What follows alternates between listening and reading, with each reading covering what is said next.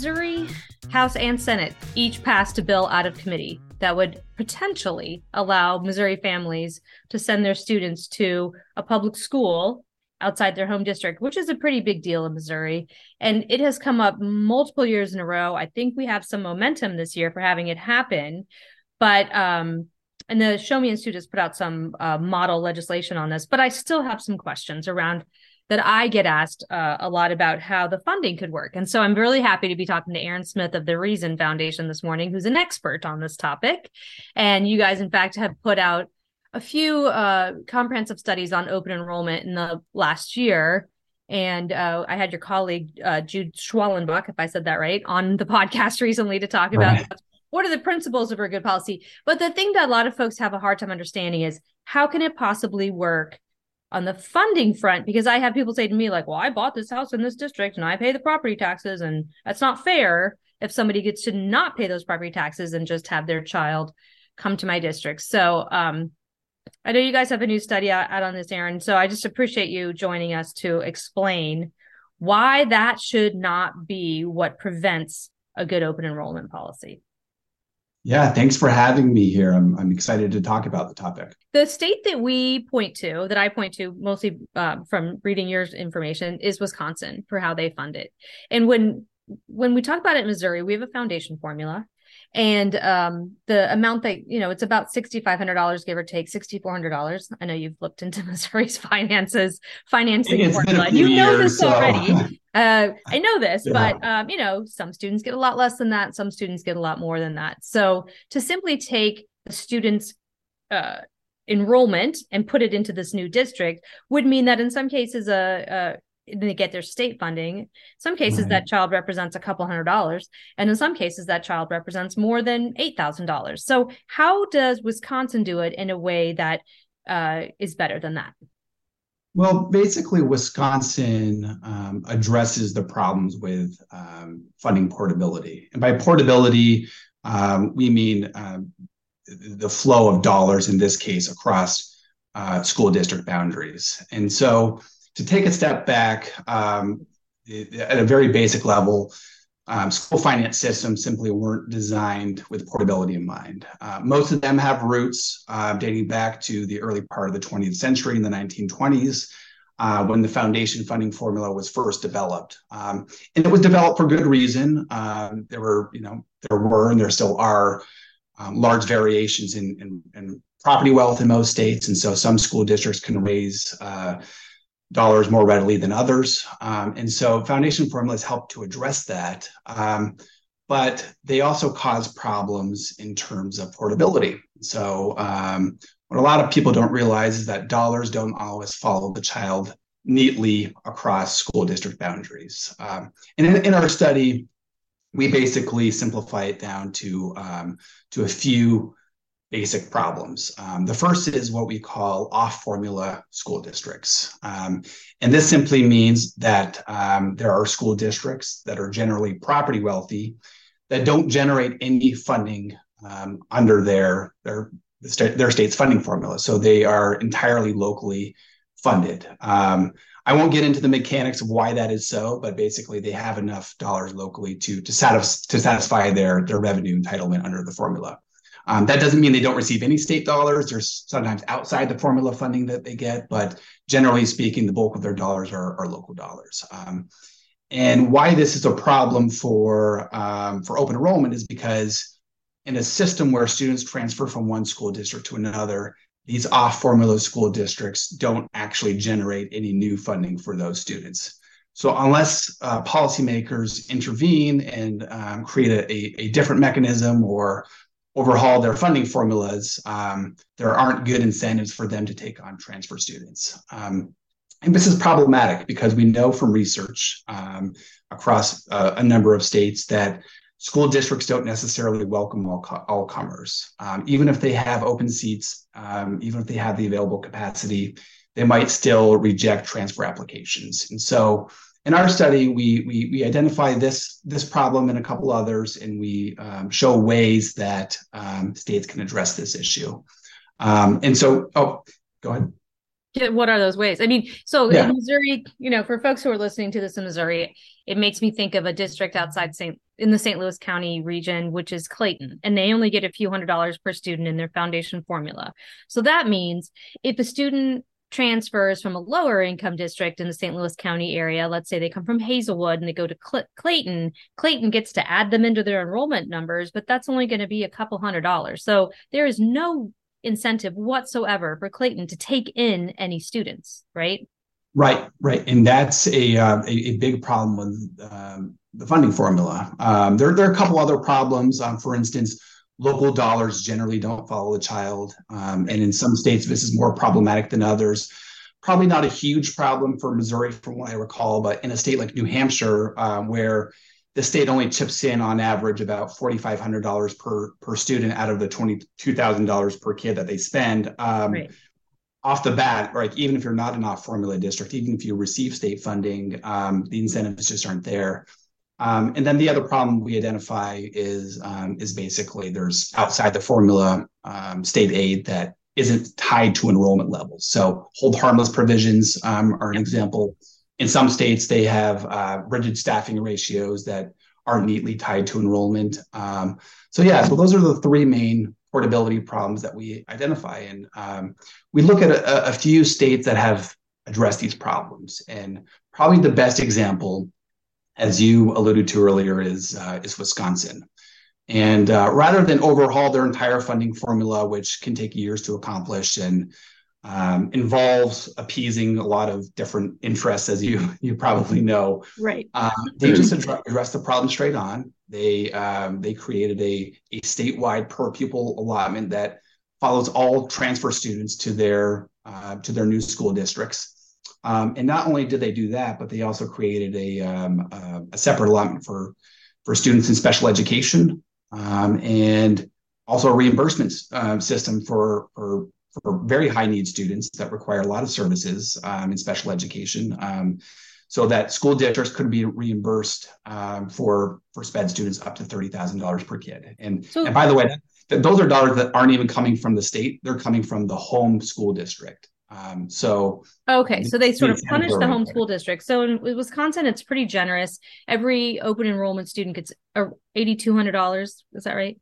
Right. Yeah. Okay. So then if I go from Hazelwood to Clayton, and before I would have only brought $200 with me, and now I bring $8,200 with me, that tells me that the open enrollment program is more expensive to the state. It would be, but Wisconsin addresses that issue by reducing the sending district state aid by that amount. By the $8,200. Yeah. So they have an offsetting mechanism that makes it essentially revenue neutral, and it all comes out of the sending district state aid. So if it's more than what a sending district would have gotten per student by the foundation formula, then that sending district, or this district that loses the student, is punished even more than if the child had simply moved.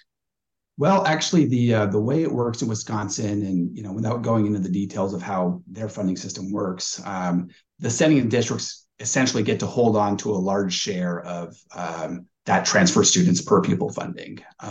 So in a way, it creates this win-win situation. And sure, districts still don't like to lose students because they're losing money, but they're also not losing the students' full state and local dollars. They're only losing part of that. So I'm clear.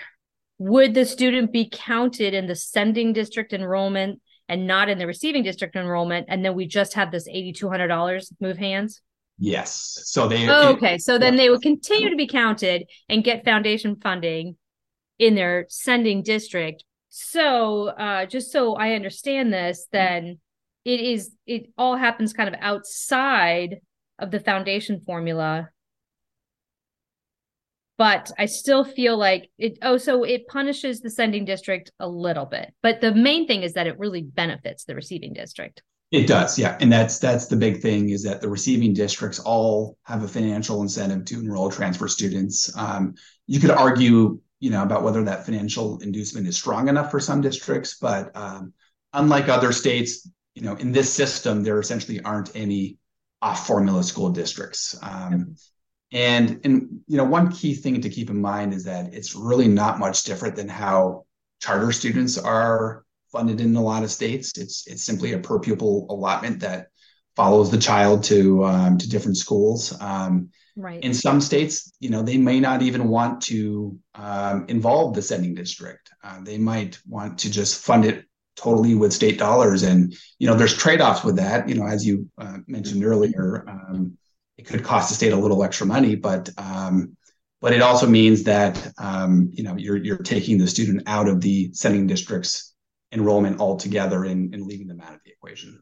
I mean, because one big sticking point in Missouri is that if we are even able to get this program, which is iffy, it will be voluntary for districts to receive students, which just takes deflates the balloon of the program, don't you think? Right. I completely agree. I think, any step in the right direction is positive. So, I'm not going to say it's not worth passing, but certainly I think the research is pretty clear is that you need to have strong protections for families to truly open doors and give them opportunities.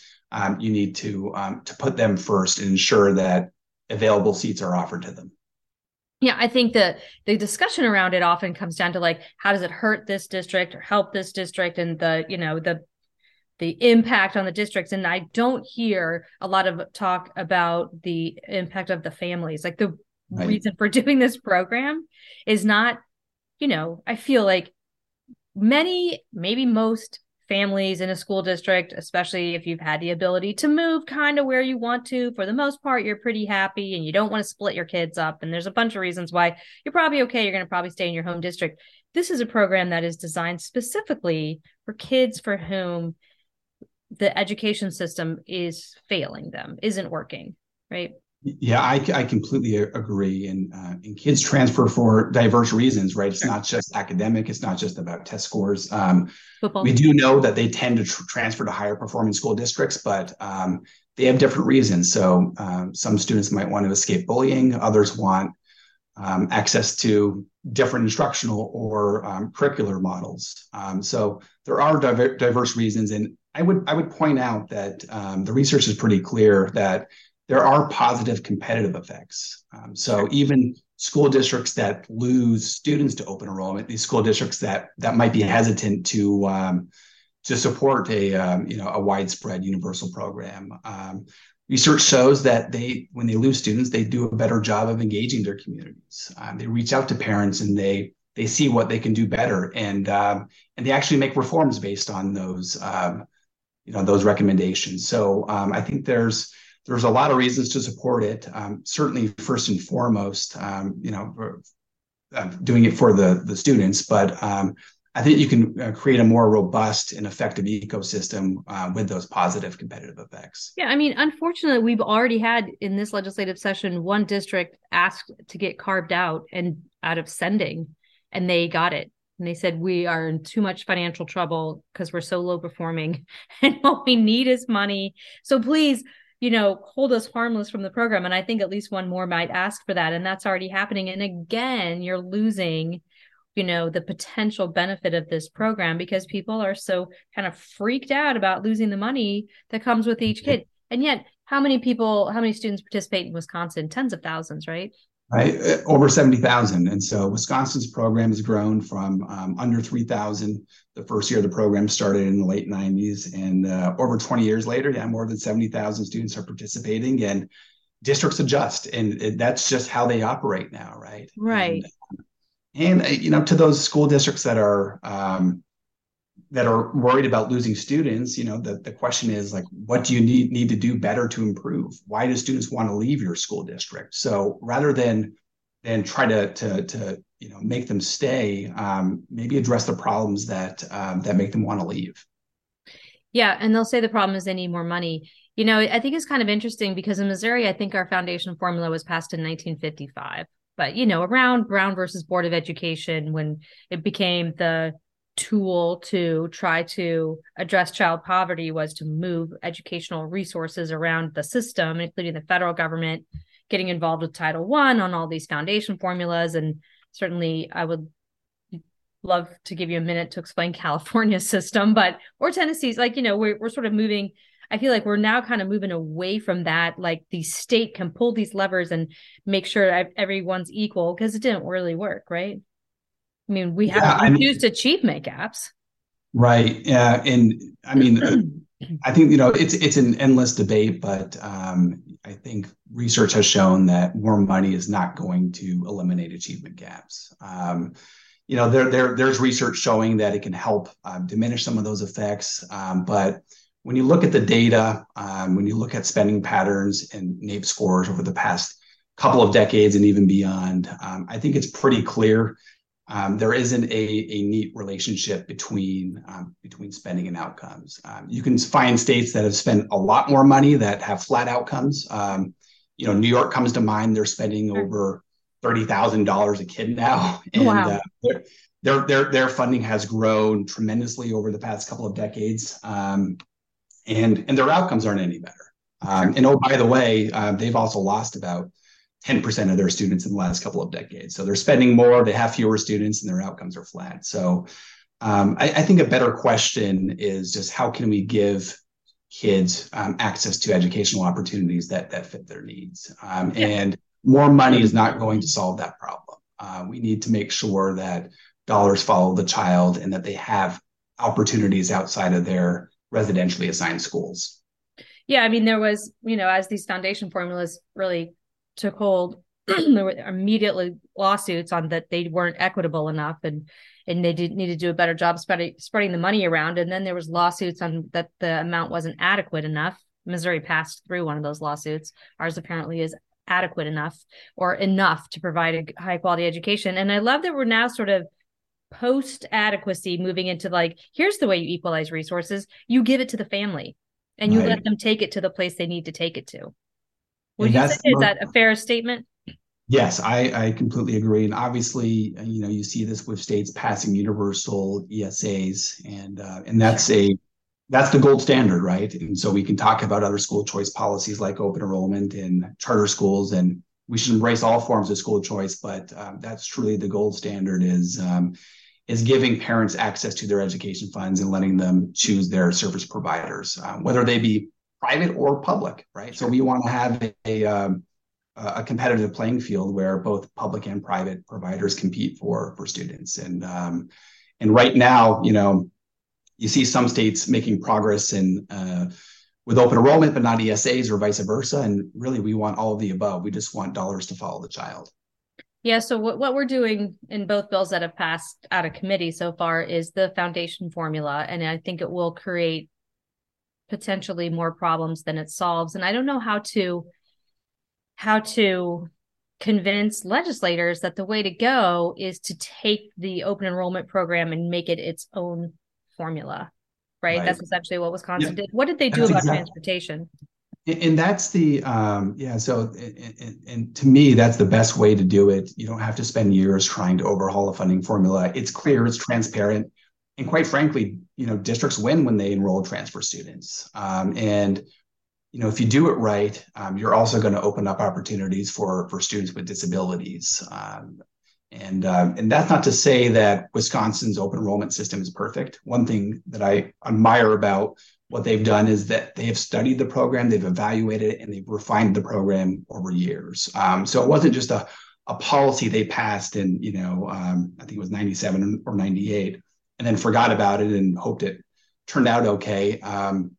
They've studied it. And part of that is having just real clear and transparent reporting. If you go to Wisconsin's Department of Public Instruction's website, you can find all the data you want on open enrollment. So how many transfer students districts take in, the number of applications they rejected. You see those transfer flows year over year. And where it gets really interesting is it's truly the best form of accountability, because you see some districts that are losing a lot of students that aren't getting a lot of transfer applications, and then those that have a lot of transfer applications and doing a great job of holding on to students.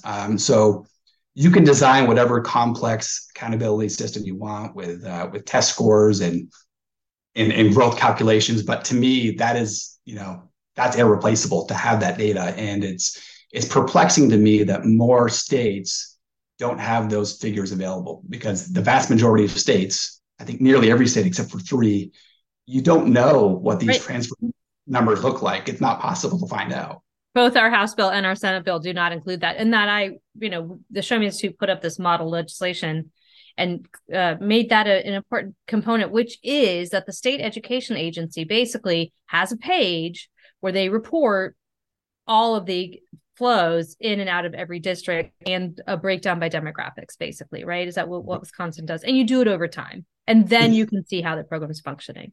Yes, and you can refine it, and you can ask difficult questions. You can ask why some districts are rejecting a large number of transfer students. That itself might not solve the problem, right? But at least there's some transparency around it.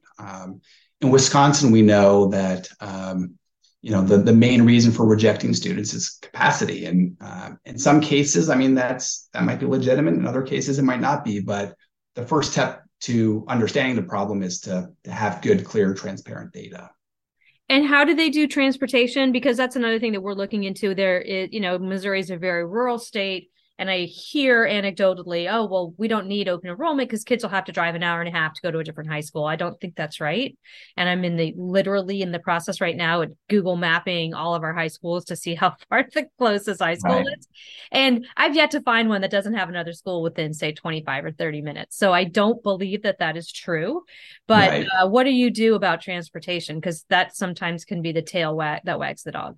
Right, and that's a great question. And I'll add quickly that that there's good research out there showing that rural districts use open enrollment to stay open, to continue getting more money and to boost their enrollment levels. So this isn't something where rural districts are going to lose students and they're going to have to close. They actually use it to help their communities. Regarding transportation, the first and most basic step in any state is to make sure that school districts are allowed to actually pick up transfer students across district boundaries. In many states, this practice is prohibited. I'm not sure what Missouri's law says, but in many states, you cannot drive a school bus across district boundaries to get students. Students have to go to the district boundary. Their parent needs to, their parents need drop to them off on the line, you mean? Yeah. Okay. And then the schools will come and pick them up. Oh my gosh. From there. So that's the first and most basic step. But here, I would also point to Wisconsin, what they've done. And again, they've refined this policy over 20 plus years. Simple. For low-income students, they can apply to the state for, I think it's up to $1,300 per year for transportation reimbursement. Rather than trying to have a top-down solution and find ways to transport students, which there might be some good solutions out there, but I think putting dollars in the hands of parents and one way to do that is reimbursing them for mileage is a good way to do that. And now there's problems with how Wisconsin does that. It's a separate appropriation and it's not always fully funded, so there's issues with it. It's not perfect, but to me, that's how you best address that issue. Yeah, it's been really funny to me because 4 or 5 years ago when I started talking about open enrollment in Missouri, I got a lot of what? That's crazy. How would that work? As though school district lines are, these things that you see from an airplane is what I always say. Like they're completely imaginary, right? In Missouri, and especially in our two biggest metropolitan areas like St. Louis, our districts have gotten kind of smaller and smaller because they carved off like a neighborhood and they clearly follow redlining. I mean, this idea that we have these sacred school districts, so many of them were in response to really bad motives, but we have them all, right? And now they've become sacred. Well, I bought my house in this little plot of land, and so I can't let people from this plot of land come in. And I think slowly we're getting a little bit more, I don't know, not acceptance or maybe open-mindedness around the idea that this will not end public education as we know it. This is a kind of a recent thing from about the 60s. And it's a good thing for a community as writ large to not force families of 5-year-olds to have to move around, right? I think we're getting there, but do you see momentum nationally?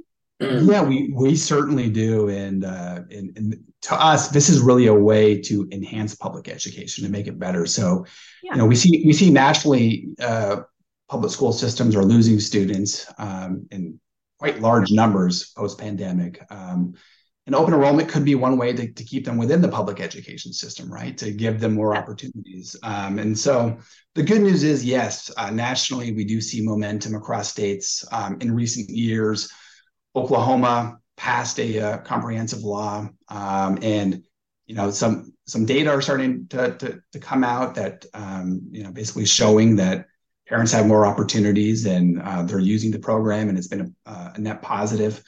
Other states, Kansas was another that passed comprehensive open enrollment, and we've also seen states refine their laws. So states that have had open enrollment for a long time, like Arizona, are working on improving their transfer laws. So in this session, there are multiple states considering open enrollment. Off the top of my head, Texas and Arkansas are two, and obviously Missouri. And to me, it's baffling that in 2023, some legislators or school districts are still resistant to the idea of open enrollment. Me too. It is baffling is a good word. I mean, I'm concerned. Missouri, we are losing enrollment statewide. We're projected to lose another 10%, just based on statistics. I mean, the National Center for Education Statistics projects that we will be losing by 2030 another 10%. So we're on the decline, and kind of nationally we're on the decline too. However, Missouri's on the decline. And my concern is, like, Iowa has universal school choice now as of like a week or so ago. You can take your state money to any school of your choice, public or private. Oklahoma and Kansas have robust, they passed good, as I understand it, open enrollment laws from the start, which is great for them. Arkansas, another neighbor. Wisconsin in the same region, and families won't want to pick Missouri if we're still, arms crossed, stomping our foot saying, well, how would the money work? Well, how would the buses work? Well, we love our districts. We don't think anybody would want to change lines. And how is that going to impact us if we lose kids? I mean, all these sort of old tropes, these old arguments that many states worked out decades ago. Right. Are like still, and public education still exists, right? School districts even aren't in Arizona. Right. Yeah. And I think that it's just giving parents what they want. And obviously the pandemic, lit a fire under that, but giving parents what they want, which is like, not everyone, when their child's getting ready to start kindergarten, wants to move, right? Like, if you wanted to live in the city or whatever your thing is, or you want to live near where you work, but the schools aren't great near where you work, whatever that is, not everyone, I think and I've said this on multiple podcasts, but because a lot of this started in the 90s, a lot of new parents, young parents, participated in these programs. And so the idea that you're just going to look at your utility bill and say, oh, here's the kindergarten that my child has to go to, is going to get harder and harder to pass muster if your parents picked a school for you. So I don't think it's going to turn back. I think that the people who, sort of run public education in our state, the superintendents, the school boards, the state education agency, I think they feel like they're a little bit on their heels. But I appreciate that the legislature's trying to do it. I just wish that we would do a really great, strong law right out of the box. You guys put out so much information. It's not like they can't find out how to do it, right? You could look at a state like Wisconsin. You could look at your model law. You know what I mean? There's so much information out there that they could be drawing upon. So I really hope that they go with a strong, if we get it passed, with a strong law. And we can just solve this funding thing. Our governor just gave his state of the state, and number one for education was fully funding the foundation formula. And I was like, that shouldn't be number one in 2020. Like, number one should be portability and giving parents what they want. But it was what clearly the air quotes establishment wants, which is fully funding this formula. It's really too bad. Which is a moving target. Sure, of course it is. That's all it's going to be inflated, and And our formula is from the 90s. And yes, it did pass a lawsuit, but I mean, things have changed so drastically since the 90s. And we all know that there's this coming fiscal cliff that folks are starting to talk about when the stimulus money dries up, if they even figure out how they ever spent any of it. So I think there's a lot of smart people like you who could be helping if lawmakers would turn to researchers and design good laws from the start. But and with open enrollment, the most important thing is to keep it simple. Just Yeah. create a good policy that's deferential to families and supports them. And listen, for better or for worse, open enrollment isn't doing away with residential assignment altogether. No. If I had a magic wand, I would certainly do away with it, but that's not what the policy does. And the way most open enrollment laws are structured, districts can still reject students if they have valid capacity concerns. So you're not forcing overcrowding. You're not forcing districts to take on students they can't serve. And with the funding, keeping it clear, simple, and transparent is the best way to do it. Not only has Wisconsin done it with their open enrollment funding, but many states have done a similar thing with charter schools. That's how charter funding generally works: is you per pupilize it. You might wait for a student with disabilities and then let dollars follow the child. So my best advice would be to keep it simple and not to complicate things unnecessarily, especially around the funding component. Well, I think that's great advice, and I really appreciate you coming and explaining it to us. I wish you could come and roam the halls of Jefferson City and explain it to everybody, but I do appreciate you explaining it to me, and I think we can figure it out. I was like, we're smart enough, we can figure this out. So, and I appreciate your work. Well, thanks for having me today.